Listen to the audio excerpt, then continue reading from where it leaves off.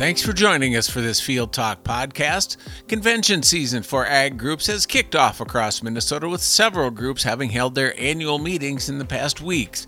One of the featured speakers at the recent Minnesota Farm Bureau Federation convention was Veronica Nigh, economist for the American Farm Bureau. The Linder Farm Network's Linda Brecky had a conversation with Veronica Nigh about some of the key issues she sees in agriculture right now. First of all, I thought you had some really interesting comments on diesel. Is there actually a supply issue, or is it just getting the diesel to where it needs to be? There is a supply struggle. When we look at total refinery capacity, we're down about 4% as far as production is concerned relative to where we were pre-COVID. And then when you add in the fact that the Russian supplies of petroleum products from which we use to derive diesel is also down, we're short on the supply side, certainly. I'd also note that the fall and the winter tend to be high demand season for diesel, as we're looking at trucks out on the road trying to fill retailer shelves before the holidays, increased demand on the ag side, and home heating is a big deal for distillate fuels. So you've got a little bit of a short side on the supply side, and then increased demand on net. It means we're down on the number of days of diesel on hand. But do you think it's something that is going to cause an even bigger issue, or you think it's controllable? I think it's controllable. Folks, unfortunately, are going to continue to see elevated prices, and that certainly is a negative for anybody paying them. But 25 days of supply on hand is relative to usual, or about 32 days on hand. So we're down, 18, 20%. But I think it certainly has the White House's attention. They're talking with refiners. The refiners are doing what they can to change their product mix to favor diesel as opposed to gasoline. I don't think we're going to run out of diesel, but we might see some more interesting developments on the horizon as far as what stations are filled and where folks are actually able to get a full tank, and at a price point that makes sense for them. And fertilizer, you were saying Brazil actually gets fertilizer from Russia? That's right.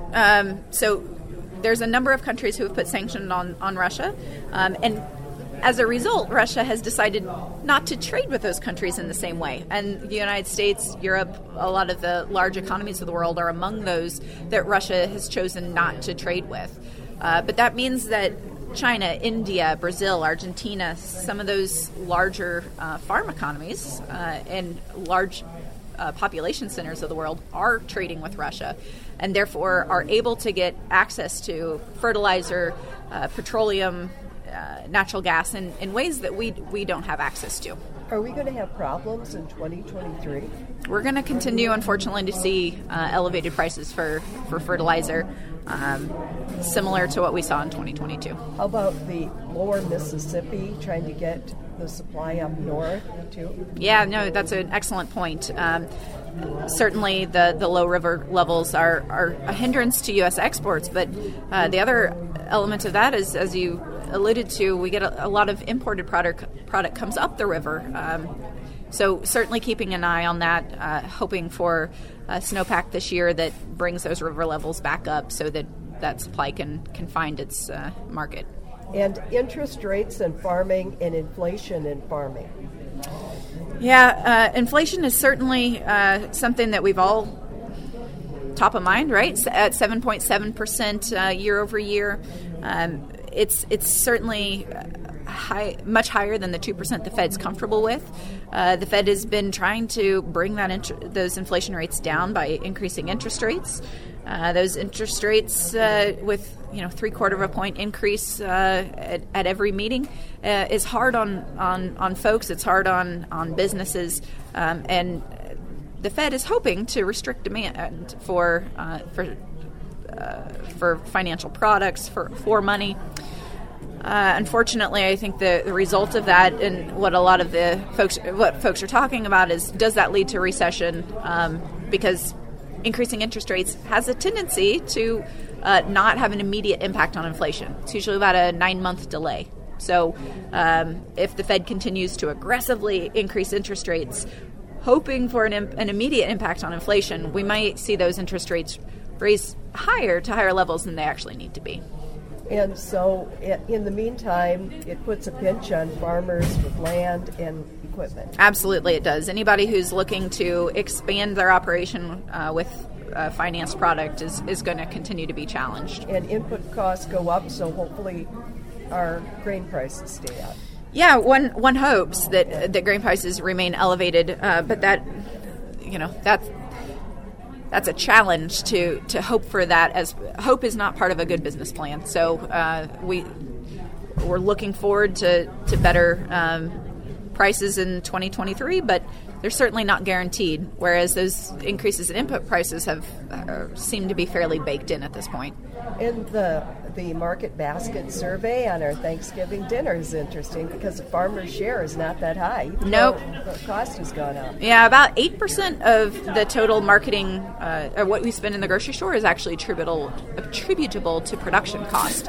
So when we're looking at a 20% increase year over year in the cost of the Thanksgiving basket, it's certainly not farmers getting rich in that significant increase. It's how much of a percentage for the farmer on that dollar? About 8%. And what was the highest price increase this year? Was that turkey? One would think so. Turkey rose by 21%. The overall basket increased by 20%.